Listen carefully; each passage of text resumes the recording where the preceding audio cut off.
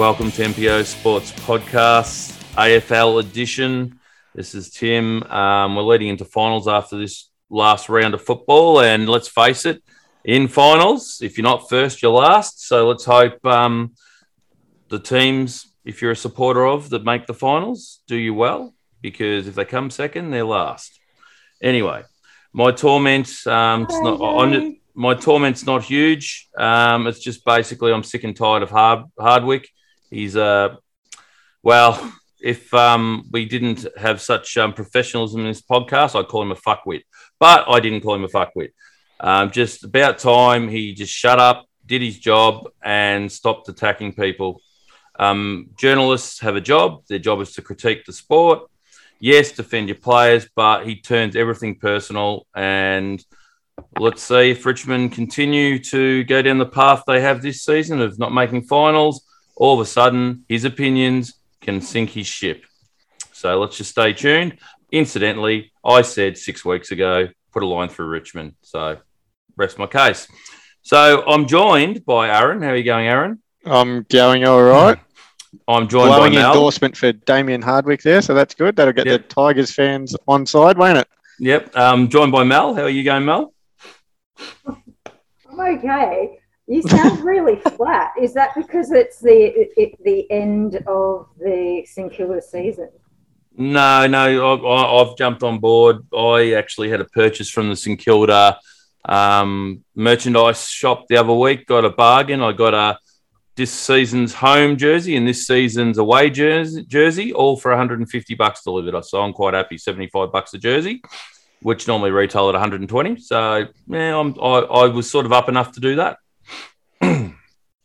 And our fourth member, and as I continually say on our other version of the podcast, our own Mike Sheehan. Jeremy, how are you going? Oh, good, Tim. Pleasure to join the three of you. Not a problem. So we might as well hit it running with Mel's Minute of Mayhem or her opinion segment and see what she's got to say. Hopefully she lets some people walk away with their heads still on their shoulders. Let's hear what she's got to say.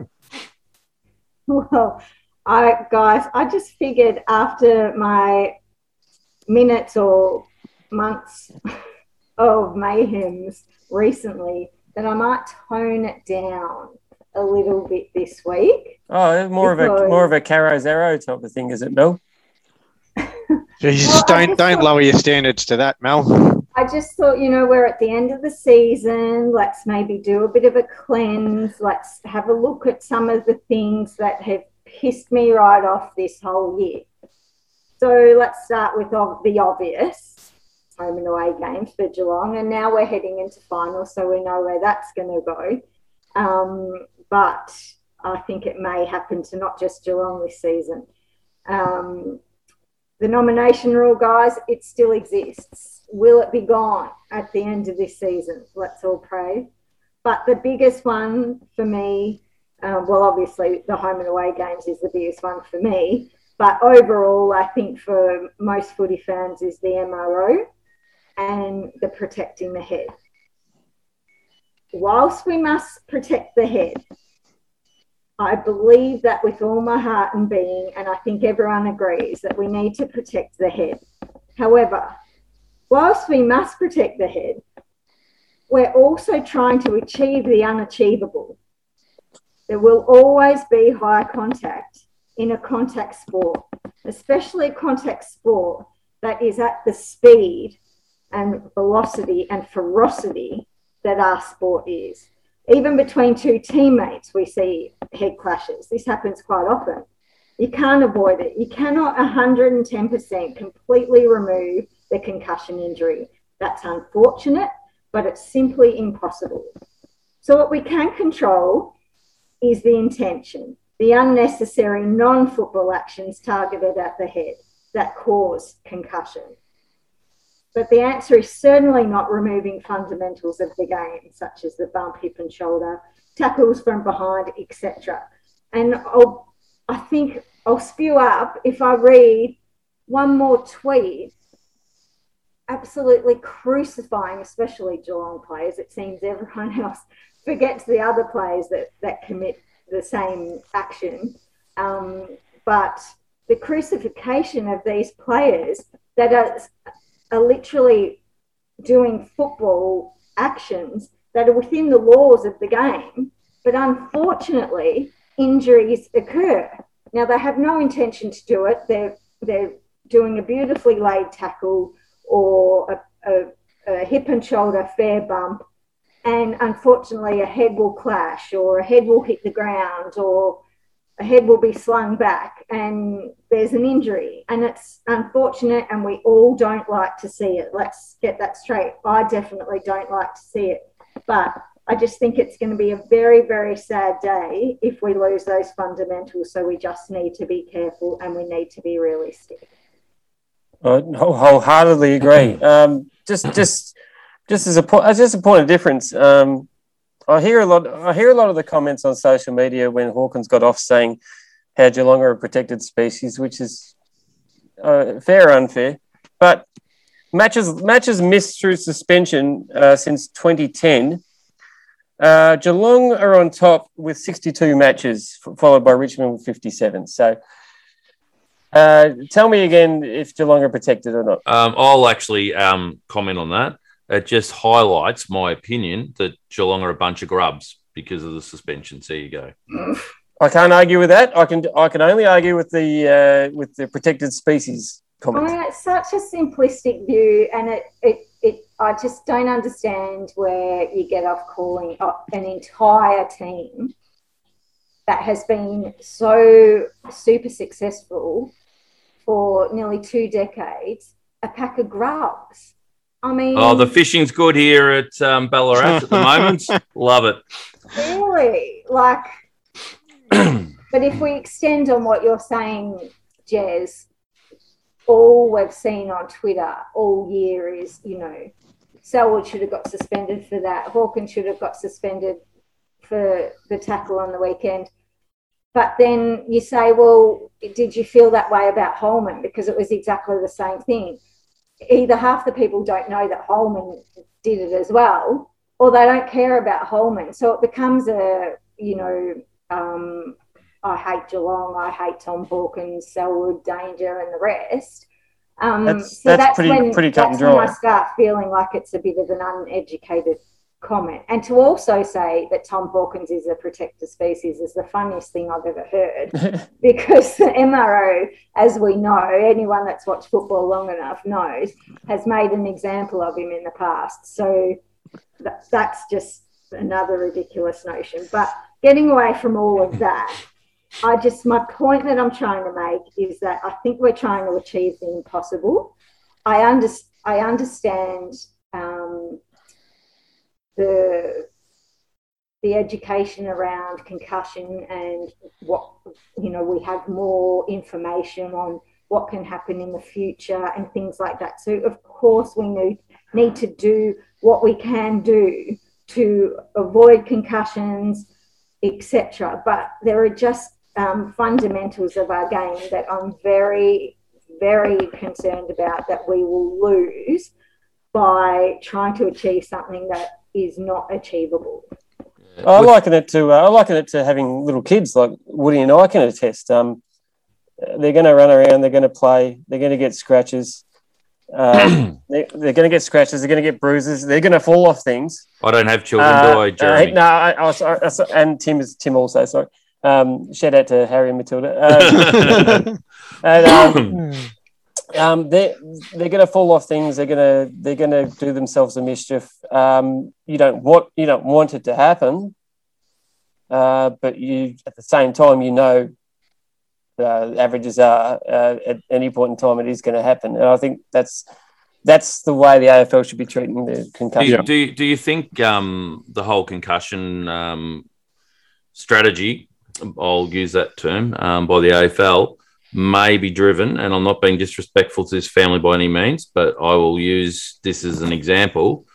Do you think, because they're duty of care to players, that the Shane Tuck incident, which it was someone that's gone too soon and et cetera like that, do you think that's actually driving even more intensity into their agenda about concussion, as in what can happen over a period of time, worst case scenario? Or I think it's definitely played a part. But as Mel's original point was, this is a high velocity, high speed, high impact game that's played at 360 degrees. Sometimes shit happens. It's unfortunate, but that's reality. You need to take a realistic approach rather than an idealistic approach. Now, the problem with the MRO and the AFL in general, because it's probably under their direction, every time there's a head injury, they look at or a head knock, they look at the injury report, see he's got a concussion and think, all right, we need to suspend someone, and then work backwards to figure out how they're going to get to that suspension. Whereas if it's a football incident, look at the incident only. Is it an illegal action or is it not? It's that simple. Don't look at the outcome and then work backwards. Well, I know just on the concussion stuff before we move on, I, as a parent, am encouraging my son to play soccer purely and simply because I find it a lot safer regulated sport than the risk you take playing AFL. I'm not saying that's a bad thing about AFL by any means, but as a parent, knowing the possible outcomes, I personally am driving him and encouraging him to play soccer over AFL for that exact reason. And you know, as a parent, and all that sort of that's your decision that you got to make. That's right. Everything you do for yourself or for kids, you got to do some sort of risk assessment beforehand, don't you? Yeah, and you got to understand, you in a lot of cases, your child's probably not going to play AFL, where it's a lot more regulated, and that could be bloody bush football where they still king hit and God knows what. Like, you got to weigh the whole gamut of things up, I think, as a parent. But that's a whole separate discussion, I guess. But that's just sort of where I'm at with concussion. Any last word on that, El? That the AFL have spent many, many years changing rules, putting all these things in place, which most of us don't agree with most of the time. And it's all to speed up the game. Got to speed up the game. Got to get it moving. Got to get rid of congestion. So we've sped up the game. The game is faster than ever. And so there's more, the collisions are going to be harder, aren't they? I mean, that's just what's going to happen. And unfortunately, when two players are going for a football of, full tilt, unfortunately, there can be a clash of a head or a shoulder onto the head. It's an accident, a hip and shoulder where two heads clash. No one's at fault. Teammates clash heads. We saw that with Adelaide on the weekend. It's going to happen, and it's unfortunate. We've discussed this before in our podcast, but I just think we're getting to a stage now where it's getting that little bit ridiculous because we're wasting time at the tribunal, we're wasting clubs' time, we're wasting tribunals' time, the players' time, the fans, the speculation over it all, for a football action. A tackle from behind is a football action. If you sling and throw a guy's head into the turf, we're talking about something different. But what happened on the weekend was not a sling tackle. It was a tackle from behind. Holman's was a tackle from behind. I guess what the AFL's biggest problem is you can end up with the same result playing in the rules versus doing the sling. I don't know what they can do with it. Yeah, but that's like I said before, though. Look at the action on itself. Don't look at the outcome. Is it an illegal action or is it a football action? And that's as simple as it needs to be broken down to. Now let's look back to the Hawkins one, which is obviously the catalyst for Mel's segment this week. Well. So Darragh Joyce, I think, was the player he tackled. He chased him down from behind. Now, they changed the rules a few years back where you can't fall into the player's back because that's a push in the back and be a free kick. Tom Hawkins actually had the smarts to fall to the side of Joyce. So he's done everything right by the rules. And he tried to turn him as well. Yeah.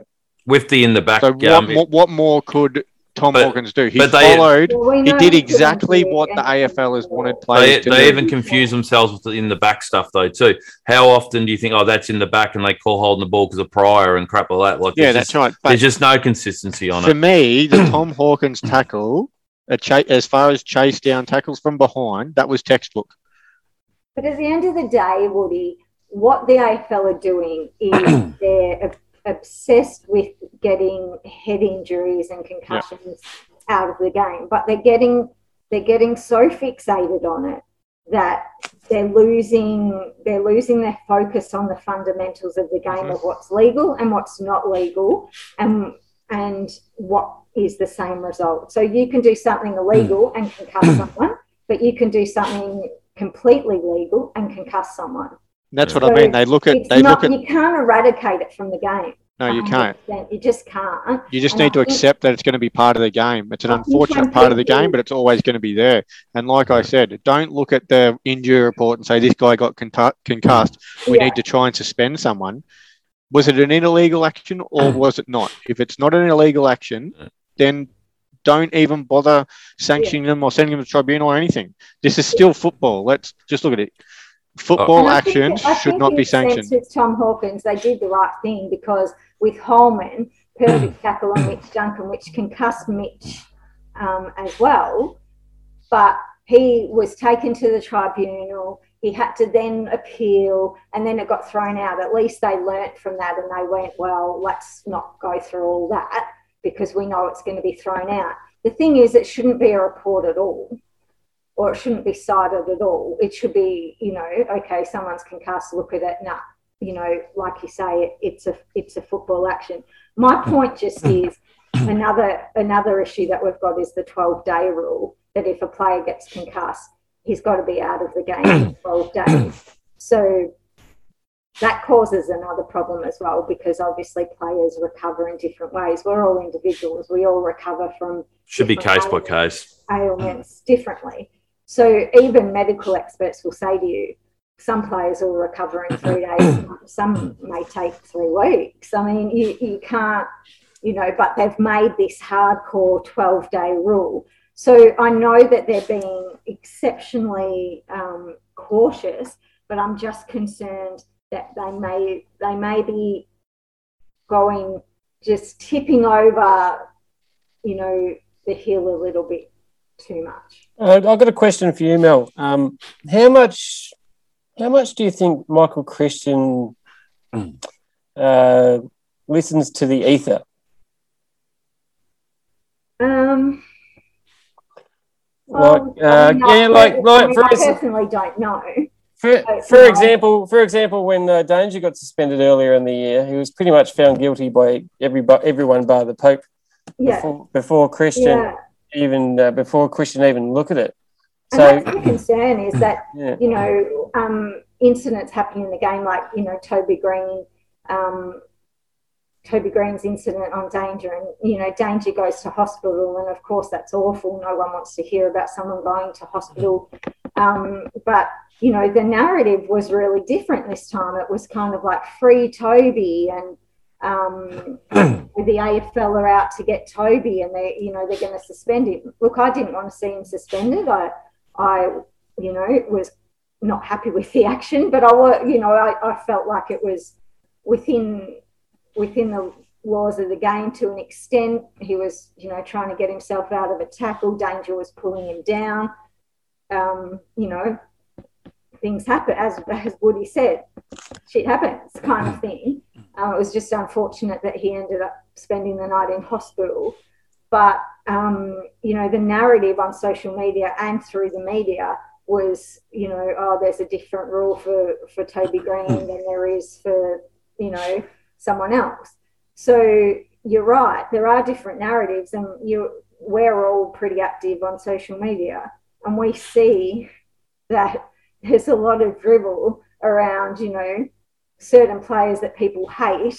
So if someone comes up under scrutiny with the tribunal, it's kind of like, I hate that team or I hate that player. So it just becomes this pile-on. And I just think that sometimes you've got to look at the bigger picture and forget the player and just go, okay, if this becomes a suspension, that means the tackle from behind is out of the game. Is that good for the game? Yep. I mean, So I hate Tom Hawkins, but is it good for the game kind of thing? So with your Toby Green example, it's a lot of the time, especially on social media, it's not what, but it's who, isn't it? And that sways people. But I want to add something a little bit to what who and team as well. I just want to add something a little bit more sort of along the lines of what Jeremy asked. So he's asking if Michael Christian can be influenced by the media and all that sort of stuff. Do you think that the AFL should introduce a rule with their media partners that if there's an incident that they think may come under scrutiny from the match review officer, or once a charge has been laid, that they can't show it and they can't discuss it to just stop the chance of that influence? It provides too good a fodder. That used to happen, if you remember, once someone was reported, but an on-field report. But that's the thing. Today, a lot of reports happen after the game. Yeah, correct. And so, look, let's not anyone be fooled that the AFL and the media don't work hand in hand, because they most definitely do. I don't think there's any secret there. But when these incidents happen, just like on social media, as we know, the media is the same. You know, big names. Oh, you got to look at that. You know, oh, let's look at that from this angle. You know, oh, do you think he's in trouble for this? But if it's a lesser known player, first year player, plays for an interstate club, kind of don't hear about it much, you know. So I think there's some truth to that, definitely. I think the simple solution is the person in the role that Michael Christian's in doesn't look at social media. Simple. The other thing too, and it happened with I think it was a David McKay one.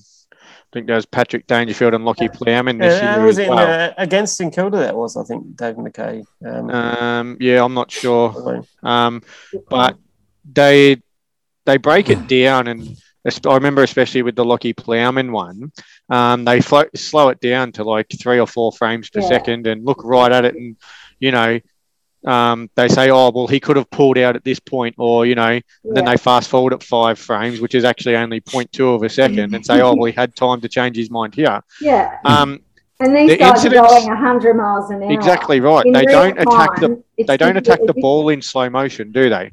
No, of course. So you need to look at it in real time. Once they've committed to the contest. That's right. They've committed to the ball. They can't freeze frame themselves. Exactly, you know? And that's how they come to their sanctions sometimes, by freezing it down and saying, well, this frame here suggests this. Well, you have to look at it at real time. Exactly. I couldn't agree more. And when you do see people on social media talking about certain instances, they always have like a screenshot or something.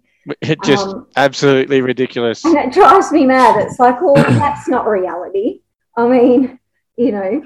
Yeah. Well, the other evil thing about social media is if you have a differing opinion, you're an idiot. You can't have opinions. On just to wind up this minute of mayhem that's probably turned into 25 minutes of mayhem.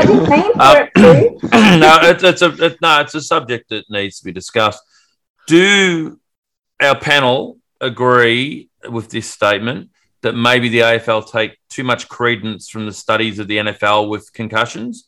Because that is the one that gets put across the globe about the concussions caused by playing NFL. Do you think that has any influence on the AFL stance as well? I don't think there's anything wrong with going back and looking at the ones who pioneered it in the first place. Sorry? I think they would be negligent if they didn't. If they didn't, the NFL started it, so I don't see why the AFL shouldn't go back and look at how they do things. I know. I'm not disagreeing with them looking. I'm wondering if you think that is a big driving force behind their stance. I think it is a force behind it, that they understand that there's been an issue with the NFL. But what the AFL need to remember is that it's a very different sport. It's very bash and crash, even more than the AFL. Yeah, and it's, you know, there's a lot of other factors involved, and there's a lot of other parties involved in those studies that say that, you know, wearing the helmets doesn't help their cause. So you can go down that track. Well, there's been those studies with even bike riding about whether the helmet protects you as much as what they say it does to not wearing a helmet, let alone sport. I think the AFL has to take some sort of action or reaction on what the NFL have done, because they have, you know, they're negligent if they don't protect their players, especially the head, obviously. So I think they're negligent if they ignored it and did nothing. But I think at the same time, they've got to put the brakes on and just kind of be a bit more measured and realistic about it, rather than reactionary and changing MRO decisions and reportable offences, etc., based on someone's been hurt in the head area or concussed. Because going back to the initial point, you can't achieve something that's unachievable, and trying to eradicate 100% of concussions out of a game like Aussie rules football is just not going to happen. Yeah, would like it to happen, but it can't. All the state premiers in Australia can take note of that. You can't eradicate it. Yeah. Anyway. We're just not going there. And the final point I was going to ask is the need for pristine grounds in the middle of winter for the game. Does that have an effect? Because obviously the grounds are harder, like, you know, Marvel, that sort of thing. Does that have a huge factor on our situation as well? Marvel and Optus have been known, and players talk about it quite regularly. You know, they're not just hard on the head, they're hard on their legs. Yes. They're hard on their bodies, you know, when they fall on the ground, because they're harder surfaces. So, you know, those grounds do maybe need to be looked at. Optus is obviously very, very new, and they maybe should have got it right to begin with. But Marvel, I'm not sure what you can do about it. I'm no expert in that area, but it's definitely does cause problems. But it doesn't just cause concussion problems; it causes injuries as well. And a lot of players that don't play there as often as other clubs really feel it. Yeah. Yeah, no, it's just a lot of people on social media comment on the grounds being a factor with the concussions regularly. So I just sort of pose that question. That's the thing. You need to consult the players on that. They're the ones that are going to give you the best analysis of it. And just, I want to go back a little bit to before, when you're talking about the NFL and helmets and all that sort of thing. And as Mel said, the AFL is negligent if they don't take all of that into account. Yes, we want to get rid of they want to get rid of it. You want to reduce it as much as you can. That's fine. And to do that, you need to look at all the evidence that's available from all over the world and in all sports. Which brings me to my point. Amateur boxing, they used to have headgear mandatory for all competitors. Correct. Now, their studies and their research and their information now suggests that wearing headgear doesn't actually stop the head trauma. So now they don't wear headgear, because the biggest thing the headgear did, they found, was actually restrict the vision, which means you're more likely to get hit in the head if you can't see it coming. So I'm not saying that the AFL has to take that as gospel, but you need to look at all the information and make an informed decision. Well, I think it's no coincidence that only one of our players in the whole of the league is wearing a helmet right now. Yeah, that's true. And they've been very rare anyway over the years. Just one parting comment on that subject. When comparing sports parallel together, we're talking apples and oranges. There are some stuff you can borrow from them, I believe. Yep. But, you know, you're eating an apple or you're eating an orange. I think the point I was just trying to make is that the NFL are taking the time to spend time and money and resources into finding out what happens after the game and what the implications could be from concussion. So I think the AFL should do that. Absolutely. Oh, yeah, there's stuff to borrow from it. No-brainer that we should do that in our game. But back to the original point, You can't get rid of it in a contact sport, and the NFL can't either. No. Well, I think I got concussion talking about concussion, and I'm sure it'll be a subject that'll come up again. So it's well done, panel, to discuss that, and well done, Mel, for a record Mel's minute. We'll move on. That was still shorter than our last one. No, was it? Okay. We'll move on to our next topic, which originally Mel and I had penciled in Melbourne or the Eagles as a result from their game last round, or the round before the last, because we've had this brewing, I think, for a little bit of a time. But the Eagles basically are spiralling downwards. So I've written down on the run sheet with the Eagles, where to from here? Are they in crisis? Do they need to change their game plan? Do they need to?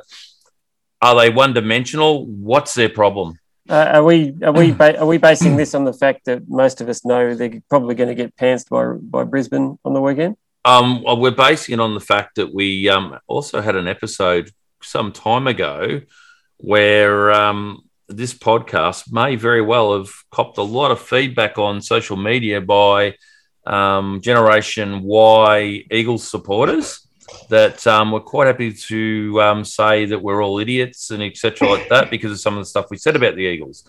I, in particular, probably copped it because I sort of said Liam Ryan got picked in the All-Australian team based on his highlights reel.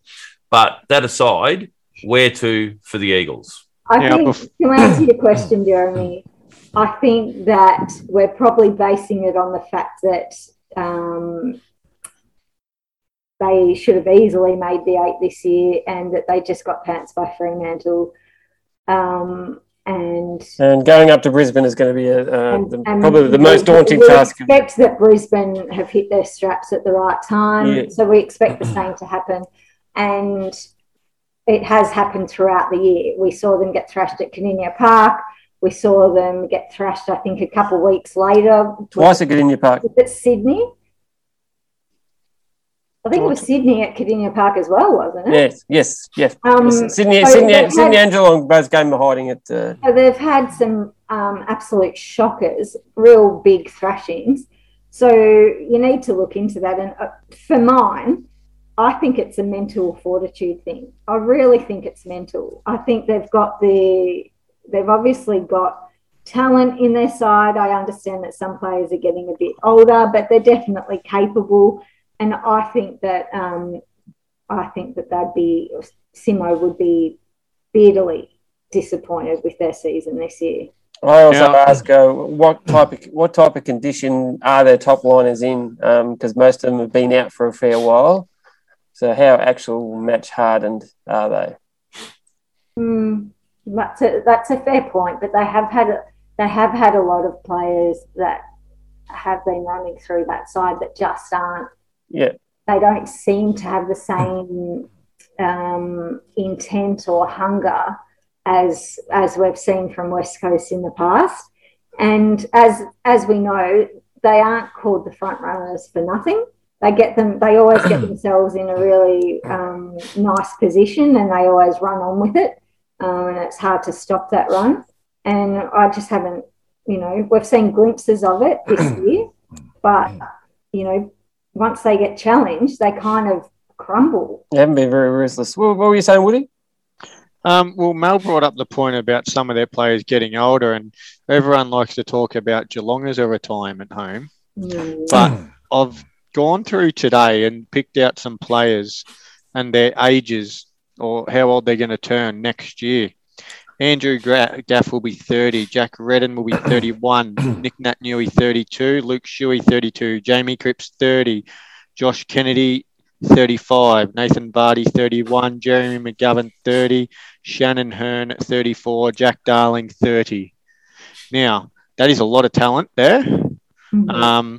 And also you got Tim Kelly, who's one of their better players. He'll be 28 as well. So he's closer to 30 than he is to 20. Well, funny. Has he been that great since he's No, he hasn't. I think Geelong would be absolutely wrapped with that deal because he hasn't really delivered the same level over there, has he? But That's an aging list they've got there. And if you look at some of the younger guys coming through, are they really that good? Like Oscar Allen, he's meant to be the next big thing, but he kicks a couple of goals a week playing as the third best forward, taking on the third best defender. Some say he should be in the All-Australian team for under 22. If we Josh have Kennedy... seen, though, with Oscar Allen, that when he does play as the number one forward, that he can, in fact, play. He is very talented. On occasion he can, but can he do it week in, week out for a whole season? You look at Max King at St Kilda. Max King at St Kilda has shown that he can, whereas Oscar Allen has only shown signs that he might be able to. They're different players, but I think that they can. I think that he can. I think that he's not a player you would consider delisting or anything like that. Oh, I'm not suggesting that. I'm just saying, does he have the talent and the ability to take on that number one mantle within the next year or two when you're likely not going to have Josh Kennedy or Jack Darling? My answer is that, yes, he can be a formidable forward for West Coast. But their issue is, with all those players that you've listed off there, and I tried to keep up with you with how many it was, but I kind of lost count. That must be a real concern for them. So that'll be 10 next year, 10 players, 30 or over. Yeah, so that would be a list concern for them because, mass exodus from clubs, usually equates to a fair slip down the ladder. And who have they got to replace them in the next 2 or 3 years? It's hard to answer because we don't watch the waffle every week. I mean, we can't. No, just look at their current list. It's hard to comment exactly on everyone's form through that without seeing it every week. No, but just on their current list, is there a young player on their list that stands out and said, this guy is going to lead the back line, this guy is going to lead the forward line, or this guy is going to lead the midfield when the other guys retire?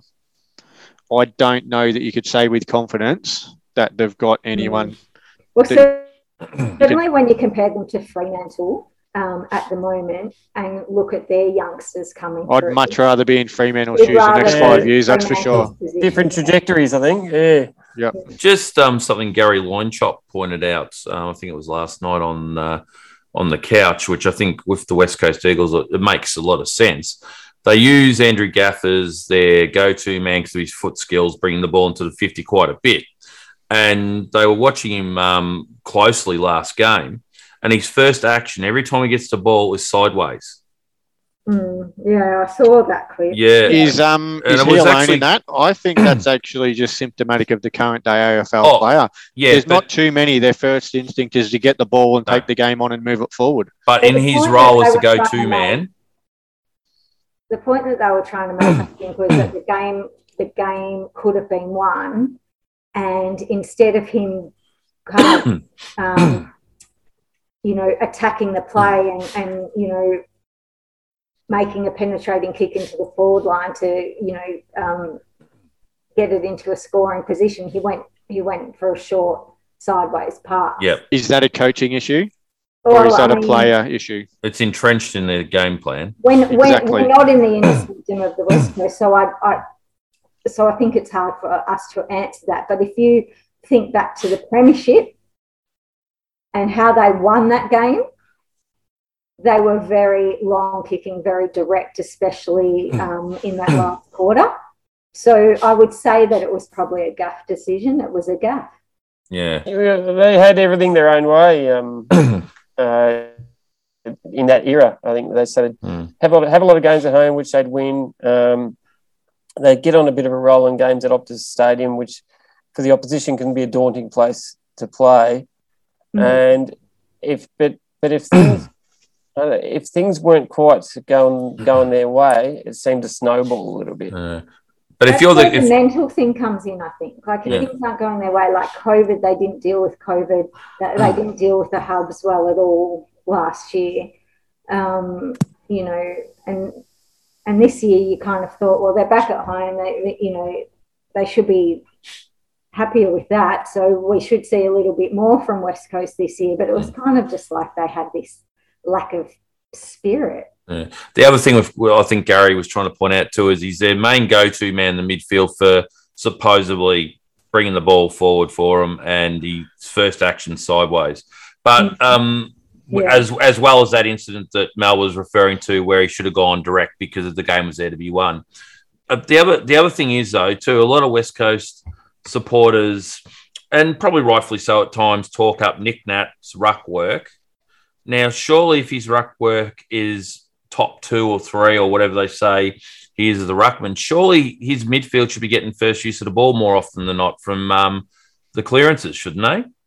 Well, of course, and West Coast evolved. That's definitely what happened. It doesn't seem to be working this year, though, does it? See, a lot of people they base this year, but he is a sensational player, and he would always put the ball, 9 times out of 10, down Gak's throat or Yo or whoever it may be.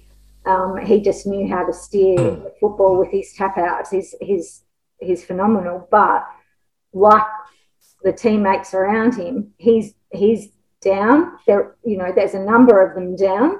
I don't think we can really pick a player right now and go, you know what, he's having a sensational season. I think it's demoralising when their captain has to get chaired off after they've lost by nearly 100 points. That says to me something is not right at the West Coast Eagles at the moment. Well, the only winner with the West Coast Eagles this year is Sportsbet, because no punters can confidently bet on them to win or lose.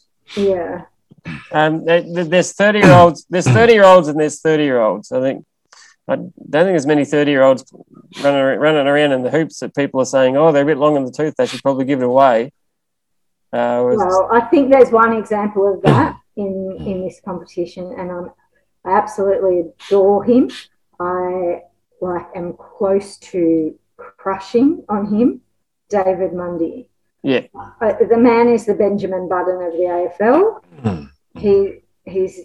I mean, these sort of players, eventually, especially interstate players from interstate, their careers are cut a little bit short, or they play off the bench or they play off a forward pocket. But Fremantle are literally still relying on David Mundy. He is, the number one cog in their midfield at the moment. He's the general in there, and he's what, 65? I don't know. Are they really relying on him? I don't think they're relying on him because they've still got guys like Sarong, Brayshaw, and Dero coming through. I think they're just lucky that he's performing to that standard still. But what I'm saying, when I say relying, I think I mean more than just the maturity on the field and stuff like that. He's not a bit part 30-year-old player like a Mark Murphy. He still rides. What I mean is that he still rides this team a fair bit. He's not being gifted his position. No, he's not being gifted his position. He's not sitting in the forward pocket, like having a bit of a rest here and there. He is in there, under there, and he has a great impact every single game for Fremantle. I just think he's outstanding. And if he played for a team in Victoria, everyone would be talking about him. We just don't give him the credit he deserves, and I am a massive fan. He's not the first Freo player or the first guy in Western Australia to suffer from not getting the credit he deserves. No. And he won't be the last. All right. I think it might be time to move on to the next subject, which we have is medals presented in home and away games. Now, just before we hit that one rolling, I actually find it offensive as a grandson of a World War II POW where they offer a best on ground and say that they had the Anzac spirit and crap like that on the ground. When who in the friggin' hell's been shooting bullets at these guys, or guys risking standing on landmines, or being locked up in a POW camp where you're lucky if you get fed and stuff like that. Like, I actually think it's a slur against all friggin' returned servicemen. I'm sorry. I think it's an absolute tokenistic piece of crap, but that's my opinion. Whole game in itself is tokenistic to make money. That's what it's about, unfortunately. But generally, getting away from that a little bit, because that's, I just think, without swearing, they're complete BS. They mean absolutely nothing. Did you just say they're bullshit? I said they're complete BS. Yeah, look, they're bullshit. Yeah, call it what it is. To me, it's actually cringe. They're below standard. It's cringe BS. Me as a supporter of football to watch it because it's cringe. Because I know it means nothing. I know that the player themselves is, that's not what they want. The only ones that matter are premiership medals, a Brownlow medal, and a Normie. That's all that, and let's not. Oh, I'd put the Coleman in the mix. And the Coleman. So I wouldn't have these glorified rounds, which are just home and away games, people, and have trophies and have medals and it's getting a bit much, isn't it? After the game and what? No, get rid of it. It's crap. What about the Gary Ayres medal? Do you give that any credibility? Who's that presented to again? The best player in the whole of the finals. In the whole finals. So they do a 3-2-1 or whatever. Only a select few players play of it should probably be a little bit higher. I think you make a good point. It should be more. There should be a bit more fanfare around it. But I would think if you ask, 9 out of 10 football supporters, they probably wouldn't even know what the award was for. Talking about awards, Mel, I know obviously you got the prestiginess of the Brownlow, etc., like that, but how highly do the players hold the Players Association awards? I think they hold it quite highly because it's their peers. That's why I sort of asked that question. It's the coaches' award and the MVP, really. They probably hold that higher than the Brownlow. I mean, do they walk away at the end of their career and would they prefer a Brownlow in their cabinet? Yes. But I think players really take some pride in their peers recognising them as the best player of the year, and more importantly, the most courageous player. The players that I've dealt with about those awards tickled pink that their peers voted for them in that capacity. So I do. I think the players hold it in really high regard. Well, I think that's the point. I think a Brownlow winner is a little bit taken aback when they receive the award. I think it's the opposite for the AFL MVP. They're actually quite, like you said, tickled pink, over the moon to get it.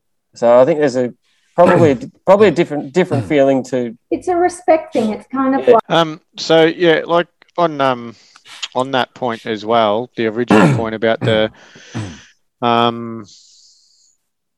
trophies for home and away games and awards and stuff, I just think the whole idea of all these theme rounds that they have, I think they're all absolutely ridiculous. And I think the more theme rounds you have, no matter what it is, and I'm talking about the Dreamtime at the game and Indigenous round and the respect round and the women's round and all this other stuff that they have. It dilutes it. It dilutes it. So what they're trying to do is be more inclusive. That's the theory behind it. But the way I see it, the more theme rounds they have, the more people you have say, what about me? What about us? And it actually becomes more divisive. Well, one of the better ways of doing that sort of stuff, I believe, actually goes back to VFL and a few years ago when Ballarat had the North Ballarat team in there. And what they would do to get into the game, it was a gold coin donation, and they would donate that to a local charity. And that was their way of acknowledging different areas. Yeah, and that's got much more reach, much more credibility, because all the other theme rounds that they have now, I think they're just self-indulgent. Yeah. Just on the medal stuff, knowing very well that the Brownlow medal's evolved into a midfielder's medal, really, let's be brutally honest. Should we be taking something like the Bouncers Golden Fist Award more seriously and look at maybe having awards for the different lines? Because let's basically look at it. If I'm a backman, I could actually be the best player in the competition, but I'm not going to win the frigging Brownlow because they give it to midfielders. Yeah, they do it in the NFL, don't they? I think, though, the thing with that, though, and I'm hoping Mal will agree with me here because we're both big on traditions in the game. Like the umpires may not be the best judge of who was the best on ground that day, but I actually like the tradition of it. And I think that needs to stay. But how many more awards do you want to introduce is the other thing. This is the MPO Sports Podcast, and I hope you're enjoying listening to our AFL edition. This podcast is edited on Audacity and would like to thank Zaggy2 for the music. And now I'll take it back to Tim, Aaron, Worf, and Mel. Well, the Brownlow is the thing when you have the Brownlow's a joke. You have the players. I know you have the Players Association Award, you have the Coaches Association Award, all those sorts of things. They give you an indication of, you know, the better players. There's no reason that they wouldn't vote a ruckman or a forward into those awards. I wouldn't have thought. Getting into, as we're going to bring it up a little bit later, but getting into being a defender of the All-Australian team isn't anything to be sneezed at. No, but I'm just saying, let's be brutally honest. The Brownlow has evolved into a midfielder's medal, which is actually a bit of a joke when you consider over the years before it evolved into that, a backman could win it or a full forward could win it. Well, they can't now. It's impossible. I think that we've got to maybe talk, you know, the umpires need to have a discussion about why that is. And, you know, rather than, you know, implementing a defender's award, a forwards award, a mids, you know, a ruck award or what have you, and taking the gloss kind of off what the Brownlow is, we might need to, you know, the umpires might need to be focusing on different things during a game rather than just what's under their feet, you know, around the centre. Well, I think too that the umpires, I believe, it's my understanding that when after the game they obviously get together and do their vote, but it's my understanding that they also are given the stat sheets. Now, I would have thought that that's actually prejudicial. Well, I would have thought influence it. I think you just, all right, who did you notice? Who did the job the best or their job the best today? Take the stat sheet out of it. Yep, because the stat sheet can actually, you might go, oh, geez, Tom Mitchell's had 45 possessions. He's best on ground, but he may not have done anything with 40 of them. Yeah, he may not have, or he probably wouldn't have. This is my argument I have with a lot of Geelong supporters who say, you know, get Sava out of the team. You know, he does nothing. He gets, you know, one or two possessions. He's there for a reason. Some players are just not on the ground to get possessions. They're there to play a role. They're there to do completely different things. So, you know, looking at a player's stats and going, well, he didn't, you know, he touched the ball 8 times or 4 times and he touched it 40 times. That doesn't mean that player that touched it 40 times had more of an impact on the game. And that's, I'm glad you brought that up too, because, and Jeremy agrees with me because we've had this discussion with a couple of people before. When Ben Brown come in for his first game for Melbourne this year, after being out for a bit, he was getting absolutely pasted on social media because he finished with about 4 touches for the game. But I counted about 6 or 7 times that he crashed packs and brought to the ground and actually allowed the smaller players to get the ball and set up goals. And that's a great influence on the game. Talking about that sort of stuff, the reason why the Bulldogs now cannot win the flag is because Josh Bruce is out for similar reasons. Forget the goals he's kicked, for the hitting the packs. And that's not just confined to it's not just confined to the taller players either. I'm sure there'll be a lot of people on social media complaining that Luke Dalhouse doesn't have much effect, but I can guarantee you that he's probably one of the first picked in the team because he plays his actual role that Dalhouse plays is to perfection. And this is why stats is a blessing and it's a curse as well, because there are certain stats that really, help coaches, as in, heat maps and, time on the ground versus, efficiency within that time and that sort of thing. But when it comes to actually just hardcore stats that, everybody's reading in the paper, which is, 24 kicks, 4 handballs, that sort of thing, it's really misleading because, Well, how many times have you watched a game and, you see a bloke finish with 35 touches or whatever and you think, well, when did he get them? Because I hardly noticed it. Well, we talked and about then, with just Mitchell the other just week. in general, there's plenty of times where you watch a game, a guy will get 30, 35 touches and you'll think, I didn't even notice him. And then you'll look at another bloke and think, well, he was everywhere today and he might have only got 19 or 20. Yeah. Yeah, well, Sam Powell-Pepper for Port Adelaide is exactly the type of player I'm talking about because very rarely does he get more than 25 touches, but his influence in the contest around the ball and getting the ball forward is quite high. Well, here's a parting note for me on the Brownlow bit that we were talking about. 87 Brownlow medalist or Drew Brownlow medalist Tony Lockett would not win a Brownlow under the current system. Even if he put the same output as what he did that year, he would not win the Brownlow medal under the way the umpires do it at this stage. Well, I think if you go back and look at the Brownlows, the last non-midfielder, I think might have been Jim Steins back in 92 or whenever it was. Well, he was a ruckman, so he's a midfielder. Oh, he's not a midfielder as such. Didn't Scott?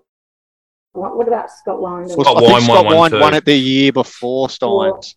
But even then, they were ruckmen that still got a fair bit of the ball, though, both of them. Yeah, but they're not your classic midfielders. No. You got to go back that far to find a non-midfielder. It'd be great to see like a Tom Stewart kind of player win a. Well, I mean that's very biased of me, but you look at either way with your bias tonight, you're clutching the straws because he will not win a Brownlow medal with the way they currently do it. Yep, and you just got to go back and look at the last couple of years. I'm saying it would be great to see. Agree. So it would be great to see Harris Andrews 100% win a Brownlow. But that's the thing, like a guy like Harris Andrews, Stephen May, these sorts of guys were really good one-on-one defenders.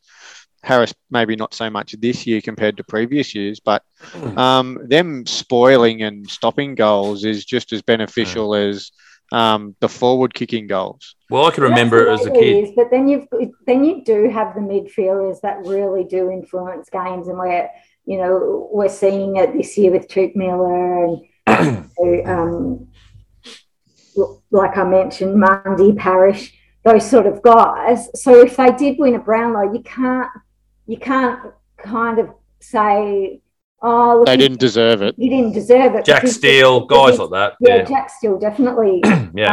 Sam Walsh this year. Yeah. So I mean, those guys deserve it. Especially Jack Steele actually is a good example because he's played in a very inconsistent team.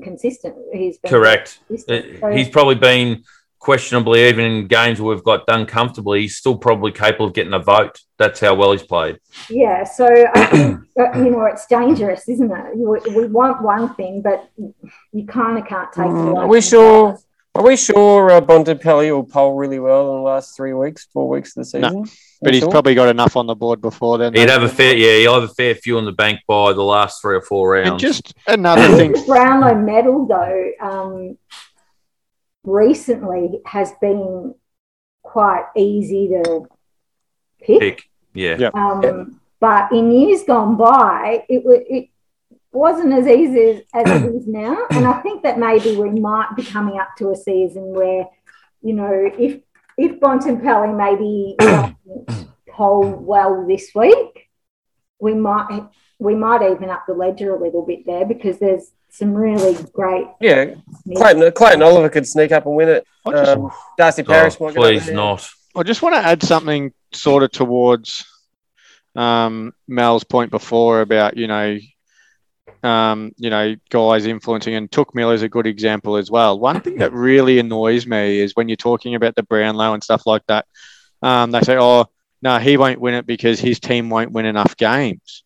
You can still be the best player on the ground if your team loses by 10 or 12 goals. That could be related. That could be related to them trying to get in the heads of the umpires, though. Yeah, I get that, but that's what I mean. The umpires need to take the stat sheet out of it.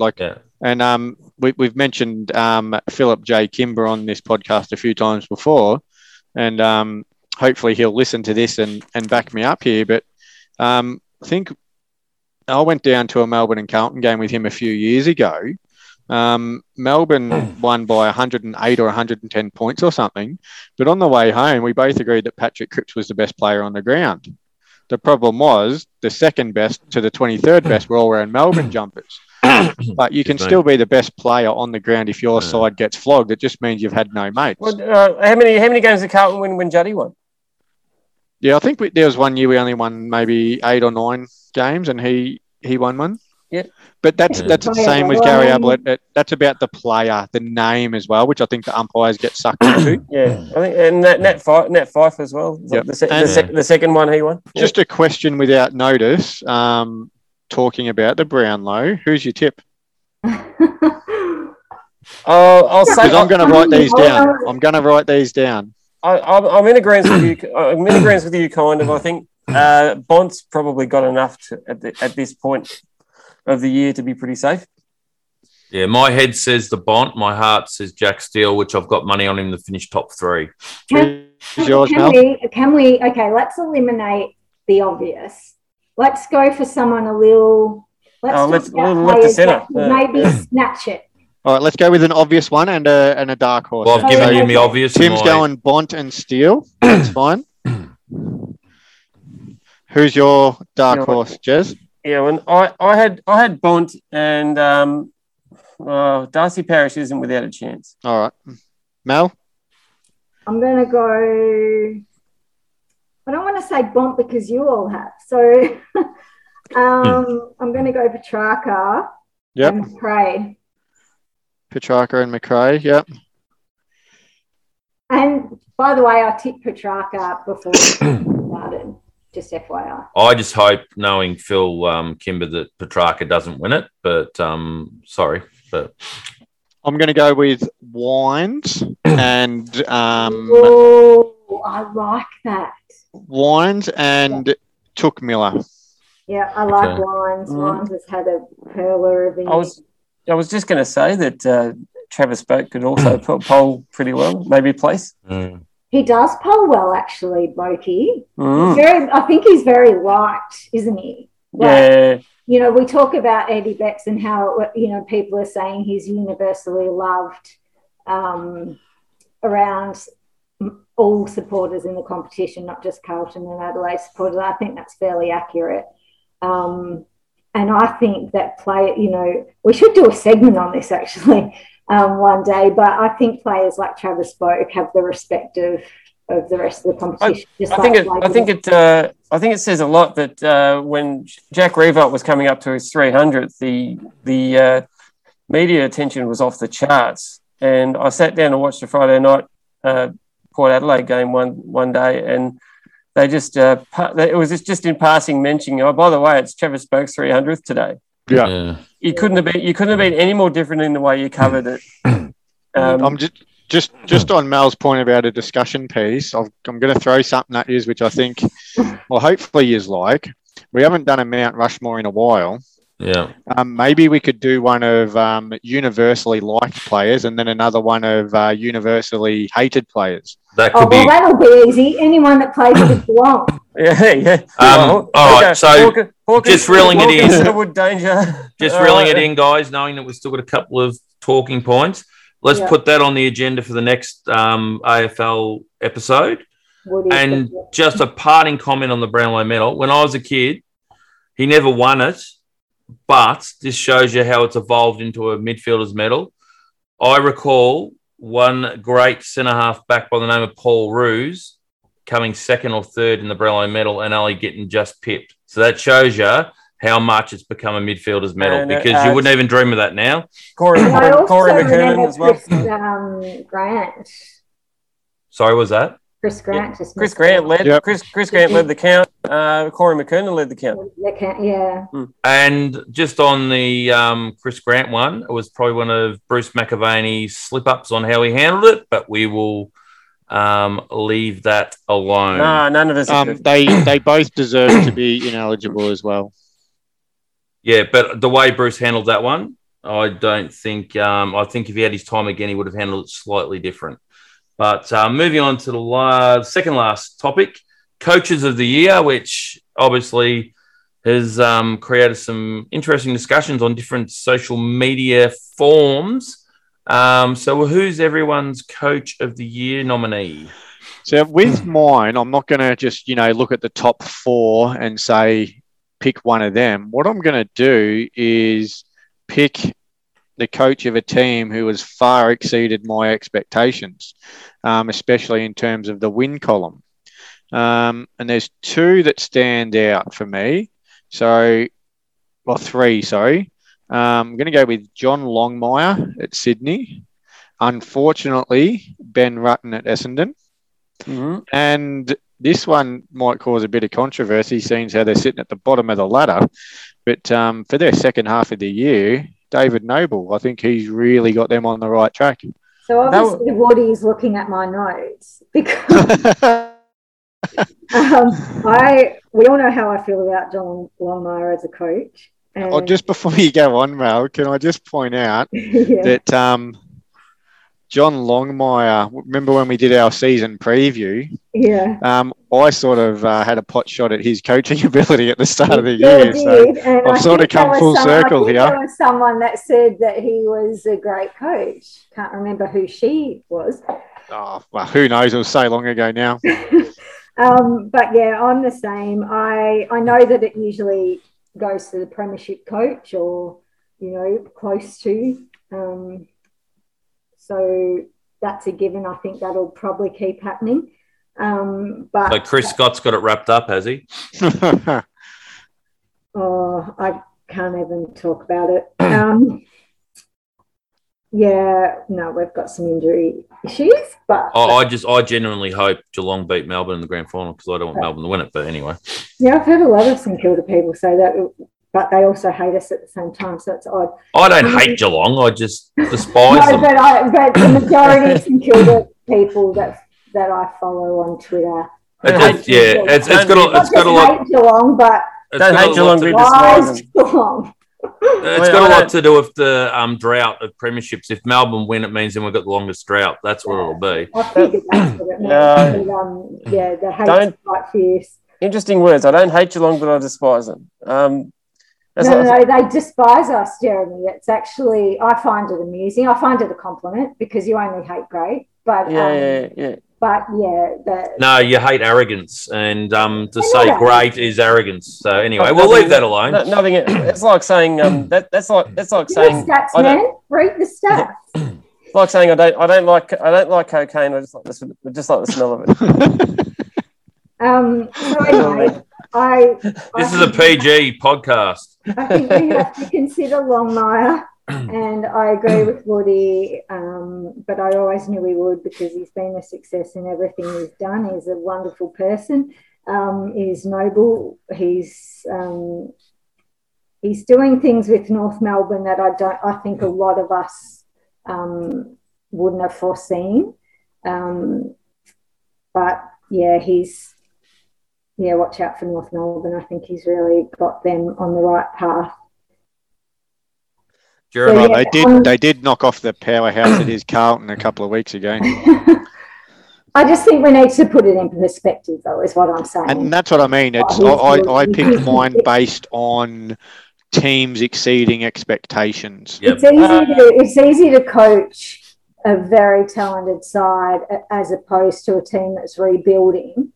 And I think we have had discussions in the past where one of our panelists has said that, Clarkson's days are over and he was overrated because he had the team to win those flags, which is also true. However, now he doesn't.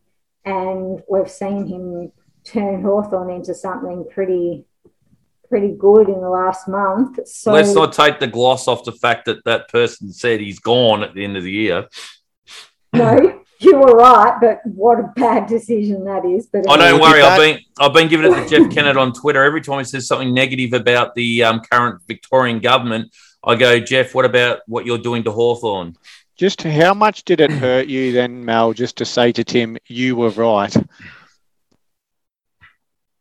What bit was he right about? Well, about the Clarkson thing, you just said to him that he was right, and I just wanted to know if that hit you deeply to say that. He was right about Clarkson leaving, but I think we all saw that, didn't we?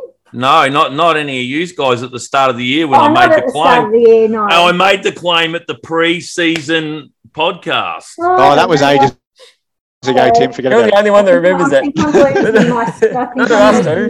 need to be reminded. Should we?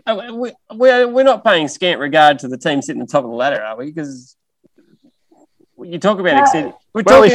Talk about exceeding expectations. I don't think anybody had Melbourne top of the ladder at the start of the year. No, we didn't, and I think we spoke about it. At the Goodwin deserves his due, is all I'm saying. He will get it if he's got a plan B when he needs it in the finals, which I don't think he has.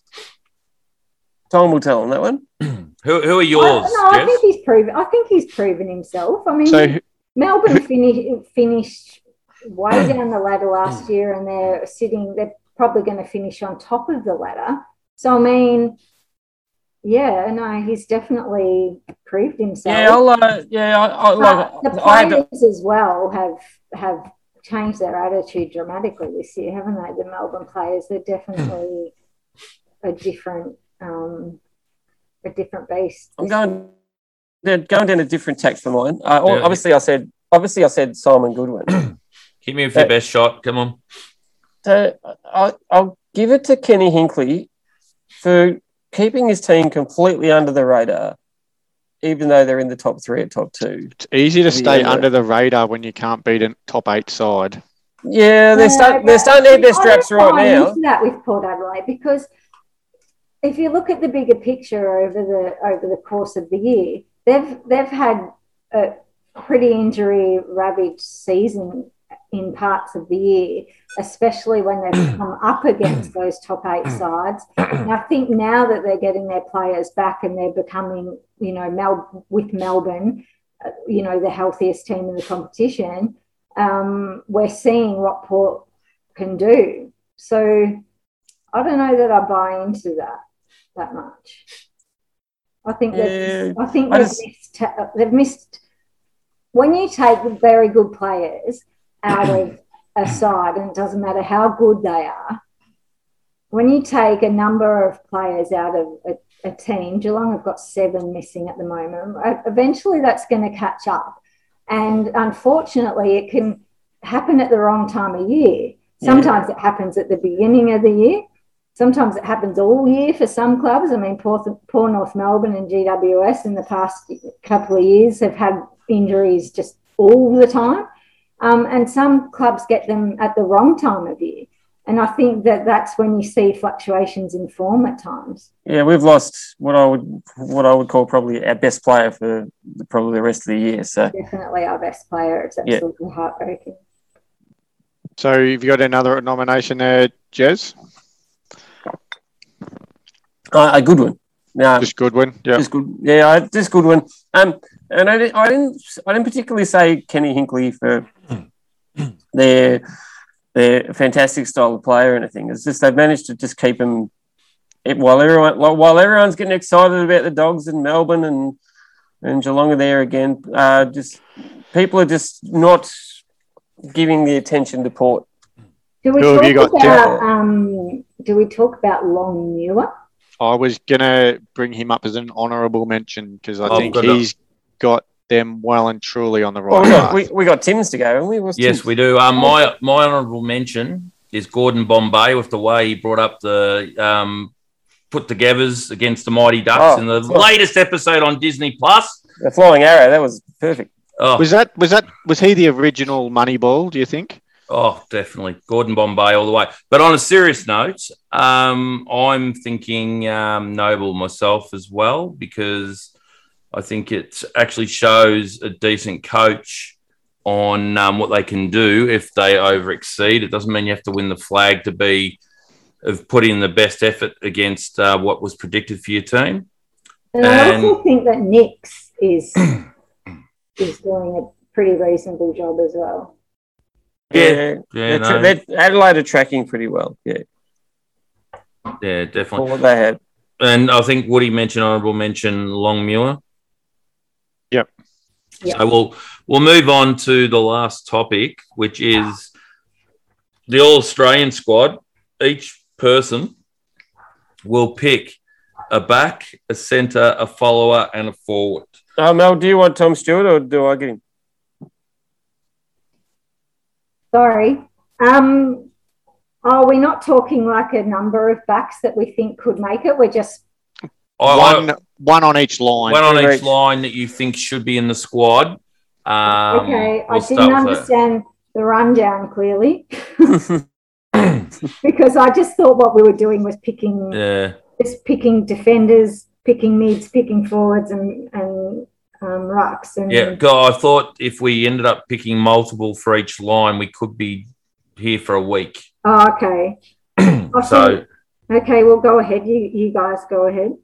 All right. Well, I'll start. I'll tell you who won't be in the back line because I actually, to be really honest, haven't thought it too closely. Who won't be in the back line is Dougal Howard. Who won't be in the centre line is Mr. Hill.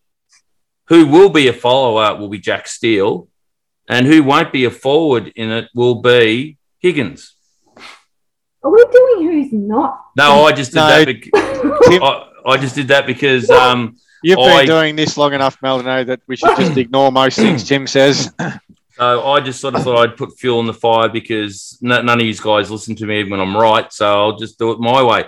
Woody, what's yours? Well, I've already mentioned him for the Brownlow picks. I'm going to go with Ollie Wines. He's a lock to go in there. Sam Walsh will also make the All-Australian team. Are we going back centre forward? I'm mixing up the order myself. As long as completely all on different tracks. All right, as long as you get all four, start from the start again. Right. As long as you get all four categories. I'm going to go for a defender. Now, you might think this is a bit biased and self-indulgent and all that sort of thing, but I think Jacob Wiedering is going to be right in the mix. Oh, I think he is. Sean Darcy is definitely going to be in the mix for the ruck position. I think he's had a fantastic year. Ollie Wines in the midfield, and as a forward, there's a few to pick from actually, and a few surprising ones to be honest. Like, who would have thought that Josh Bruce would be that far up in the forward line? But I'm actually gonna go with Bailey Fritsch. He should find himself a home on a half forward flank, I would imagine. You don't think they'd probably put Petrarca there instead of Fritsch? They like to put midfielders in there, don't they? But I think at the very least, Bailey Fritsch has to get a spot on the bench. And we're gonna be true to the categories, unlike the All-Australian selectors. No, that's right. So I'm picking Bailey Fritsch as a forward. As a forward, all right. Okay. So I've actually got Jake Lever. Yep. Jake Lever in the back pocket. I think he's a lock. Has he been better than Stephen May? Oh, they've been equally as good, I would have thought. I think they'll both get in, just quietly. Darcy Parish, I think will make it. Another Essendon player in the forward line. Would not shock me to see Jake Stringer make it. It wouldn't be a terrible decision if he made it. No. Yep. And Mel, have you got your list there? I do. So what I'll do, because I did mine a little bit differently, is I'll kind of go through, I'll say my lock for backs, mids, forwards, onwards, and then just some special mentions. So my back, and I'm not being biased, I think we can all agree, lock Tom Stewart. Sensational year. Special mention to Alir. Interesting. It's been good, yep. But yeah, no, I like it. Bailey Dale. Oh, love that pick. He's had a great year. And Nick Hind, we maybe might sneak in. Mids, I'm going to say a lock is McRae and Miller. Yes, there's so many though, isn't there? Like, I don't know how they're going to narrow this down. But yeah, special mentions to Walsh and Parrish and Lyons. Forwards, Toby Green. Yep. And our resident full forward make it. Yeah. Hawkins will be in there. And I think Jake Stringer's had a good year. And obviously Harry will get picked. And Will Taylor Walker get picked? Yeah, look, before the indiscretion, I would say yes. I just do you think they'll take that into account when choosing the team? I really do. I think they will take it into account, but I don't think they should. Yeah, I agree with Woody. I don't think they should, but I think they will. Should Josh Bruce be a chance, seeing he's kicked 49 goals or whatever it is? Well, Luke Bruce should be. What about Josh Bruce's kicked 49 goals? They've honestly got... For your full forward and centre half forward. I'm saying my lock. I know. I'm just saying, should he be? I'm just posing the question. Why you should be in the 40? Definitely, he's the leading goal kicker at Footscray, isn't he? Yeah. If you're looking at the key forwards, there's probably 6 or 7 they could make a case for. I think their issue is going to be the mids because Lyon, Seedsman, McCluggish, Parrish, Merritt, Mundy, Walsh, Selwood, Miller, that's Salem, Oliver, that's what I'm Guthrie, saying. Jack Steele, Langdon, even on the I don't know how they fit them all in. That's what I'm saying. When the selectors come together to do it, rather than putting in a Bailey Fritsch, they will put in a Petrarca. That's what I was going to say. I don't know how they'll fit them all in, but I'll tell you how they'll fit some of them in. They'll name midfielders out of position. Yeah, exactly. You might see a Christian Petrarca in a back pocket just so they can get him in there. Yeah. And the sad thing is when they do that, we could pick an All-Australian team that would beat that team because they usually can't kick goals. They put midfielders in as forwards. Yeah. It's a shame too because true defenders or, true forwards will miss. Yeah. We see it every year. Well, we've seen it last year, in particular, small forwards. They put midfielders in instead. Mm-hmm. Special mention to Daniel Rich, who I think has been probably Brisbane's best player. So I was getting to that. So Gawn, but I think Tom Hickey's been superb. Yep. And my Smokey, as just stole my thunder, is Rich because he could go into a back or forward slot this year because he's played well in both positions this year at times. So I think he'll probably get in. He's having a bit like David Mundy, isn't he? Just ageless at the moment. You talk about effectiveness. You'd rather have 15 Daniel Rich disposals than you would have Tom Mitchell 45, wouldn't you? But they use him the way that Fagan uses him is quite clever, really, because from week to week his role literally changes from one end of the ground to the other depending on the opposition, and he nails it every time. Are we getting seduced by the Dogs last 2 weeks? Are we out in the Dogs? Put a line through them. I think we're out in the Dogs. I'm not completely out on them, but no Josh Bruce. They can't win without Bruce. They can't win the Josh flag Bruce without gives Bruce. them serious question marks. marks. Can Geelong win without Tom Stewart? Can we win without Mitch Duncan, Zach Tilley? It would make it much more difficult. Okay, so who takes Tom Stewart's position?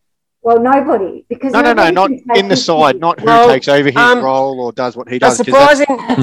Surprisingly, Zach Guthrie has actually acquitted himself pretty well. Look, I'm really proud of Zach, and I've always said that he's a talent. I know he's the whipping boy with Geelong fans. Well, I give credit where credit's due. He does really well, but let's put him in a red hot final. He doesn't have the body strength as yet, but he does back himself in. He plays taller than he is.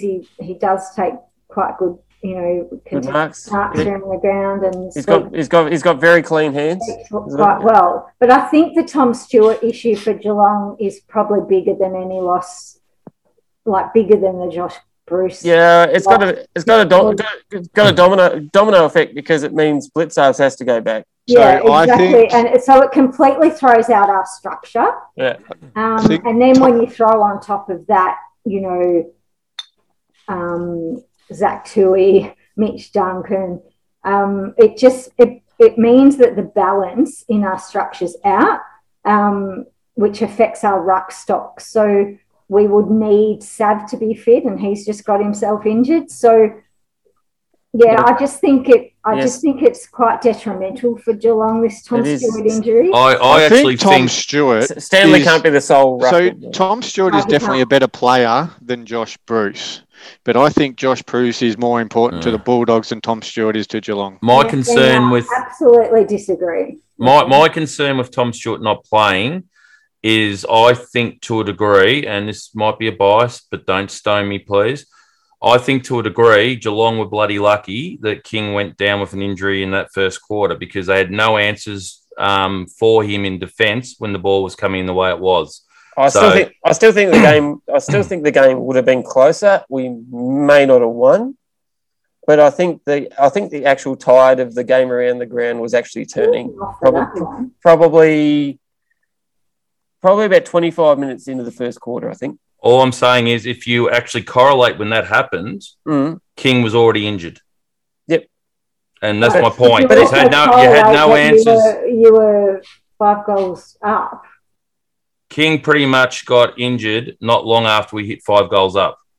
Yeah, but he wasn't injured. Yeah, the game started to change around. The game started to change around the ground. Look, honestly, I knew you wouldn't agree. I'm sorry, in all honesty, because the bottom line is you've both got your Geelong goggles on. All right, and I'm not putting your St Kilda ones on. I'm trying to give you a holistic. All right, so excuse me. So you're telling me that you had an answer for King when he was on 5 before he got injured. Okay, fair enough. I'll go with that. Because you obviously, you obviously got your goggles on. I was taking a holistic. He came back on the ground, so injured. Come back on the ground carrying an injury. I think you'll find, Tim, I was taking a holistic approach on it. That's my point was, if you were actually listening, my point was the game changed when he got injured. Then that's stupid by Radden. That's got nothing I'm not rating or critiquing the coaching. I'm saying the game turned when King went off. He's had no answers when he was injured. He come back before he was injured. He come back on injured, and he wasn't worth a pinch of whatever. So you believe that you would have continued your 5-goal lead? I didn't say that. I said the game turned when he got injured. Okay, I did not say that. But my question is, you believe that you basically said that short period of time that he went off. He was off for a good 10 minutes in the first quarter. He didn't come back on until the second quarter. Thank you. 20 minutes. Whatever. You seriously, you're both just biased. Look, but you didn't get you didn't let me get my point out. Now, what I was saying, it was the totality of the game around the ground had a bit of a shift in it because Geelong probably changed a few things up, etc., etc. I don't think that one instance was the reason the game was tight in the end. I think whatever. Anyway, it probably would have been anyway. Jeremy, moving on. I was diplomatic. I said we may not have won. But whatever. I even said we still should have lost, but I still had me rose-colored glasses on. Anyway, right, moving on. I just want to. Take responsibility for it. I want to just give an encouragement award for the All-Australian. Not that he would ever make an All-Australian. But I actually rate this young, sort of mature age recruit defender we've had for a few years. I actually think this year Callum Wilkie's stood up very well, and probably Woody's mentioned numerous times about how well he's come along. He's definitely not going to be in the All-Australian. No, mix, he's not. Geez, But I do like him as a player. I'm and just saying he's another encouragement guy. award. He's another guy that's not going to fill a stat sheet, but he's going to do his role every single week. Tom Highmore I like as well. Yeah, I think that back line that St Kilda's building, and He's all right. Dougal Howard back there as well. I think they're in good hands. But anyway, what are your picks for the All-Australian, Tim? I basically just made a joke of it because there's no point. They'll pick all midfielders. But that's right. Yeah, you. But in all seriousness, Stephen May will make the back line. Yep, I think that's a lock. Yep, and forward-wise, they may even go down the path of McKay, to be honest, because he's probably won the Coleman, hasn't he? Well, he's going to win the Coleman. He's going to win the Coleman. He's eight goals clear at the moment. So it's going to be hard pressed to beat him. And he's missed 4 games. He's going to miss 4 games and win the Coleman. They have to pick him. Yeah, and they should bloody pick the Coleman medalist anyway, because they've kicked the most goals for the season. That's the whole idea of the game. Well, that's the thing. If your selection for the full forward in the All-Australian team is pretty simple, isn't it? It's the Coleman medalist. Yep.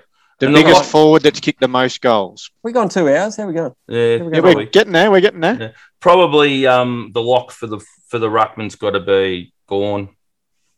Don't be surprised if they put Sean Darcy on the bench. Yeah, well, they like to do that. They like to put another ruck on the bench, don't they? I think Hickey. I think he's had a great year. He has Tom Hickey. Yeah, but is he an All-Australian year is the question. Well, we're just comparing him to Sean Darcy at the moment, and I'm kind of saying I think that he's been more consistent than Sean Darcy. Yeah, but I think there's Gawn and daylight to the next all. Absolutely there is. Yeah, absolutely there is. But the trend of the last however long is they pick a second ruck on the bench. Well, that seems to be the trend in the normal games anyway, is you have 2 ruckmen anyway. Yeah, even after all that, I don't think Gawn is Melbourne's ideal captain. No, I don't think so. I don't think he has it. I don't think he has that come with me demeanour. I think Stephen May does. It's working though. I mean, they're on top of it. I'm nitpicking, but I think Stephen May is probably a bit more of a captain's personality than Gawn is. If it ain't broke, Jeremy. Yep. But as that old saying goes, if you're not first, you're last. Is that right? That's right. Yes, that's right. So bear in mind, I think it's time to end this so I can close down the meeting and cry due to blindness. Bullied by 2 Geelong supporters. I'm just going to say I loved every bit of that. That was so good. Honestly, I just felt like it was verbal Twitter. That's what I've been putting up with all week. Anyway. Let's go. I'm sorry. Apologies to Max King if he ever happened to stumble on our podcast that a couple of panel members don't think that you had Geelong stitched up until you got injured. But we politely disagreed, and you. So this is where you take it from 0 to 100. No one's saying that he's not a good player or he's not going to be a star. He will be a star. He's not quite there yet.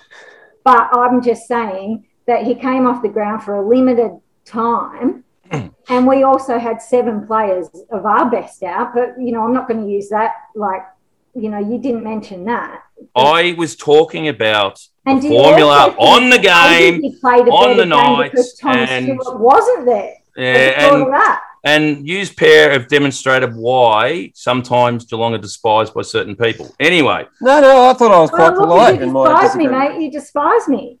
I don't despise you. I said the football club. But I'm saying he had a good start to the game. He didn't finish it off. Because he got injured and was carrying the injury on the ground. Okay, but our best player and the best defender in the league wasn't playing. So do you think that's because Stephen May doesn't play for Geelong? That's right. Stephen May doesn't play for Geelong. That's a fair point. He's clearly a better player than Stephen May. This has been so much fun. I love it. I think next time we might have to see if Mr. Kimber wants to join. Been nowhere near it for so long. They're very, very, very loud. Who? Take that. Who? I'm not throwing any barbs at any club with the series we got covered up. I'm just staying very See, quiet. it's comments like that actually make people wish with their voodoo dolls that Geelong get bent over. But anyway. I mean, we've already got 7 of our best players out leading into a final series. We won't get any finals at home. Of course, things might not go our way. And I'm well and truly aware of that. It's, I don't have the rose-coloured glasses. I'm thinking we're going to walk into a premiership like it's the easiest thing in the world. We're lucky if we get through our first final. So let's just, I might just put Woody on the spot. Did you watch any of the Geelong St Kilda game the other night? Nah, I was at work. I was going to hit you up to say, did they have an answer for that period of time I was talking about? But you didn't watch it. So I just want to try and so we're obviously winding down now, and I just want to try and end this on a positive note, on something that we can all agree on. So can we all just please take a minute to laugh at Richmond? Yes. Isn't that fantastic?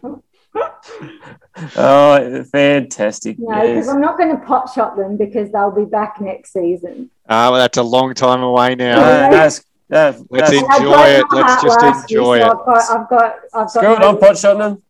They're going to miss Dave Asprey. I can tell you that.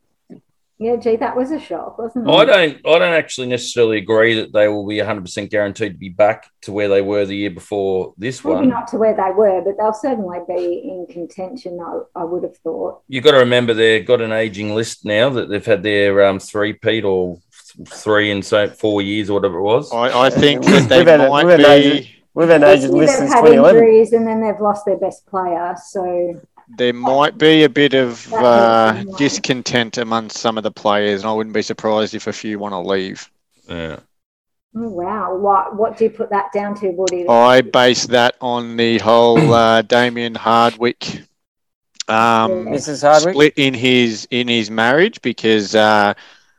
Cotchin and Mrs. Hardwick, from all accounts, are pretty good mates, which means Trent Cotchin had to pick a side, and you've got the captain on one side and the coach on the other, which means every single player is caught in the middle. And I reckon that has a fair bit to do with their season derailing. And Benny Gale would get rid. That would make sense. We don't know if it's true or not. But that's just me looking from the outside in. Yeah, if it is true. And plus their indiscretions as well. Let's talk about those. I mean, there was another one just the other day. Dion Prestia. With Dion Prestia. Yep. I just think they're slowly getting renowned. They're not as harmonious as they once were. Yeah, these off-field discretions add up, and it's just there's kind of something dicey. Got to be reasons. Might be a discussion for another time. We're sort of pushing the limits of. Speaking of pushing the limits, Tim, did you want to shout out to Josh and Zaggy too? Well, that's what I was about ready to do after you guys continued your waffling. I'd just like to point out that Josh Watson will be editing the World War III podcast that we've just produced, and he will utilise the velvet tunes of Zaggy 2. So that's all that wonderful music in at the start, the halfway mark, and the outro. So, Woody, thank you for sitting back and laughing like you were at a stand-up comedy routine. It was sensational. Jeremy, thank you for having great 2020 vision when it comes to football. Always. 3 sets of eyes. Yeah. And Mel, thanks for highlighting that there were 7 players injured from Geelong the other night. Say no. Don't forget. Just facts. Just facts. Anyway, facts are written by the winners, like history is. So read into that whatever you want, listeners. It's time to say hooroo. But before we say hooroo officially, Woody, what are the ways to contact and let us know that Tim was right and Jeremy and Mel were totally off? I don't know where you'll find those, but I can tell you that you can find us on Facebook. Just search NPO Sports Podcast, Twitter at NPO Podcast, and if you want to send us an email, npopodcast@gmail.com. All right. Well, hopefully I don't have any technical issues like I did on the other episode that we did recently. Other than that, it's goodbye from myself. Goodbye from me. See you later. And from me as well. Thanks, guys.